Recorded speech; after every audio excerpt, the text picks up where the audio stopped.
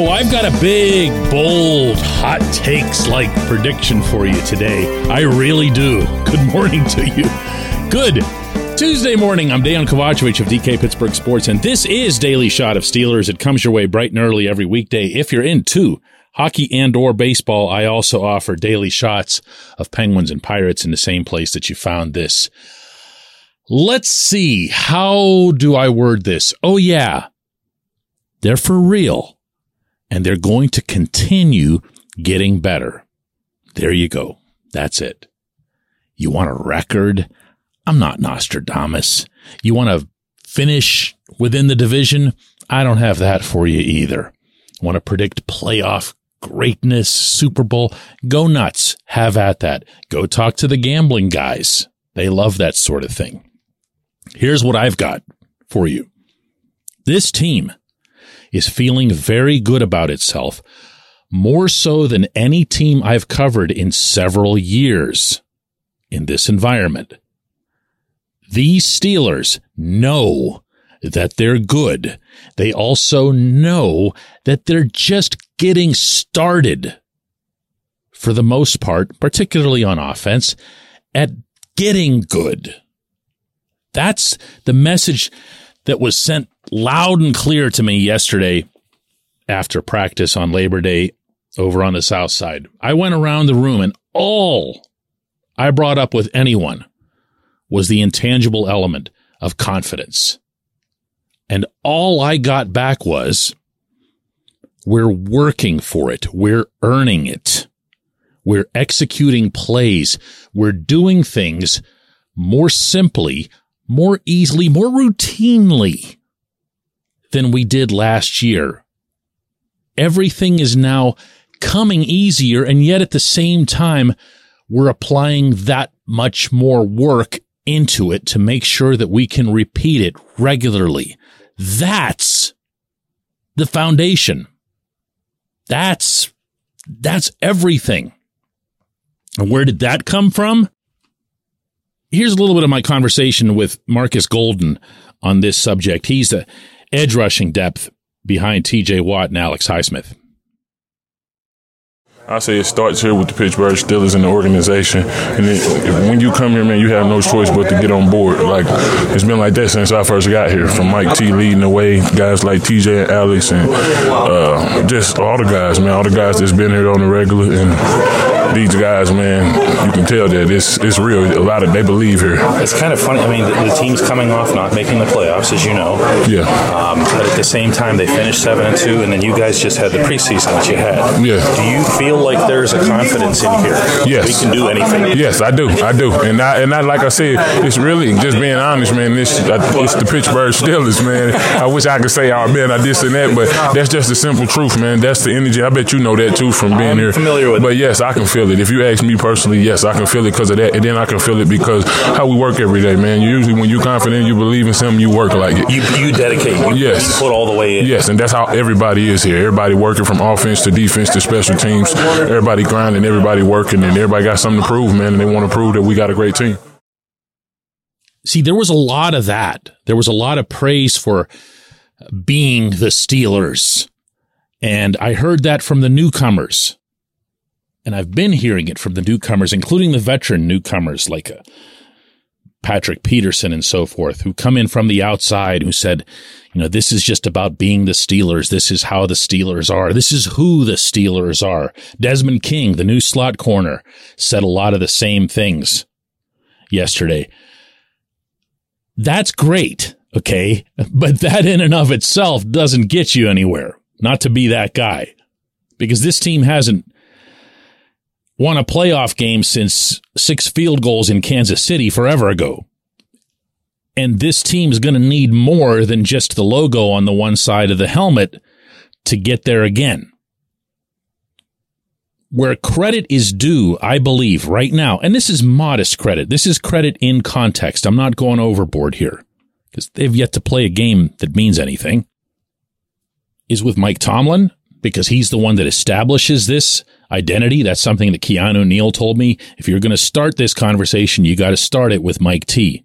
He's the one that lets us know who we are, what we're trying to be. and why we're going about things the way they are. To this very, very natal or prenatal stage, it has taken root. We have seen that not so much with the fact that they went 3-0 in preseason. That stuff doesn't matter. We've seen it with the execution. We've seen the execution of plays on a day-to-day basis through training camp, through practices now, and of course, through the first team reps of those 3 preseason games. We've seen a constant build-up, starting with the 7-2 finish last year, continuing on through this summer. And now it's got to roll into Sunday against the 49ers. And boy, is this going to be unpopular. But whether the Steelers win or lose that game, and I know you don't want to seek out consolation prizes in advance, but whether the Steelers win or lose that game, what I'm infinitely more interested in this coming weekend is if they can continue to find affirmation of what they're doing through their execution. In other words, they could just flat out get beat. They could have a very good game and get beat, and I can live with that. I can see that as another positive step moving forward. Because this team is doing things in a way that they feel so good about that specific play that they just come back to the huddle and do another one. And that's applying now to the offense, the defense, and my goodness, even the special teams. Are you kidding me? The return game? I know this isn't how most people view these things. Everyone's focused on, did they win? Did they lose? Well, you and I witnessed a team start out 11-0 not all that long ago, and not one of us, myself included, thought it was real. This is what the opposite looks like. This team looks, feels, and as you heard there from Golden, sounds real. When we come back, J1Q. This segment of Daily Shot is brought to you by our good friends at Mike's Beer Bar. They're located on Federal Street, directly across from PNC Park. Mike has more than 500 beers on tap, including from more than 50 local breweries. Stop in and say hello. Tell Mike we sent you. Mike's Beer Bar.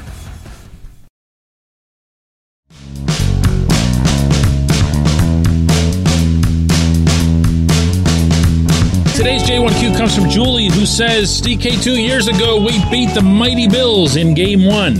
Last year, we beat the mighty Bengals in Game 1. This season, we are going to beat the mighty 49ers in Game 1. Why is it that Mike Tomlin's teams seem to be locked in on day one and the other teams just aren't as ready to play?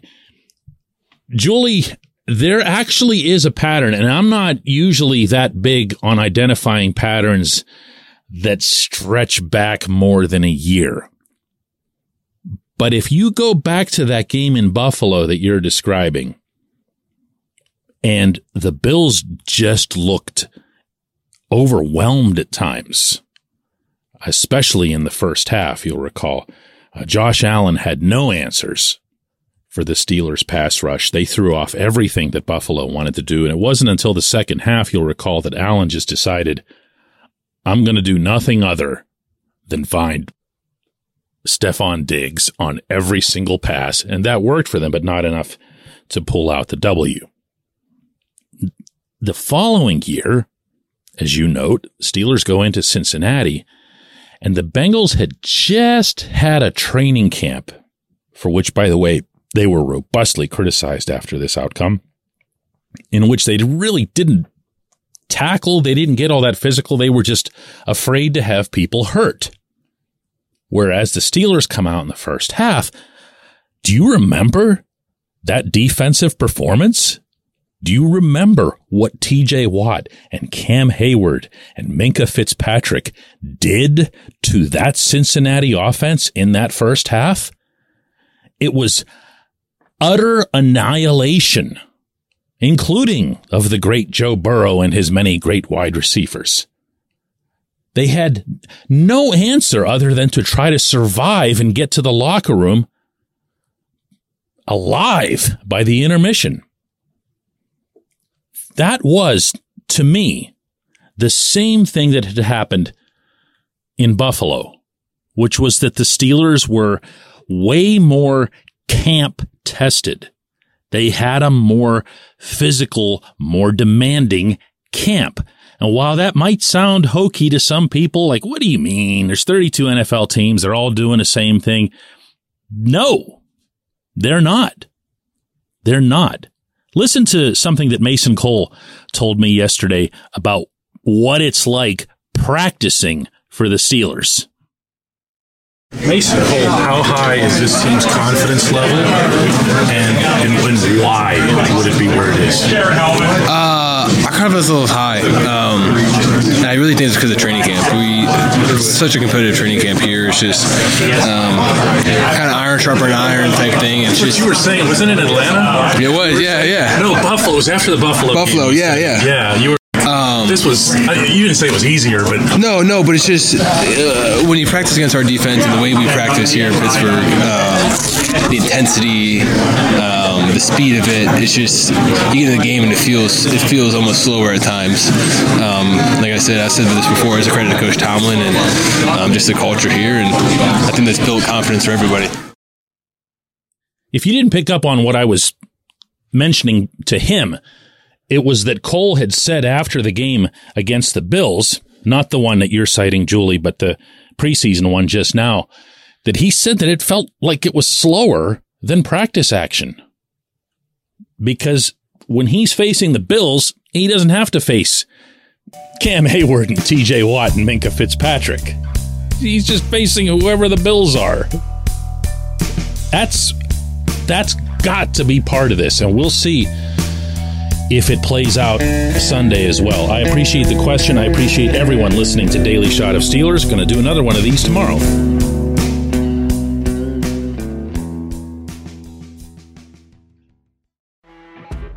You know when you're listening to a true crime story that has an unbelievable plot twist that makes you stop in your tracks? That's what our podcast, People Are the Worst, brings you with each episode. I'm Rachel.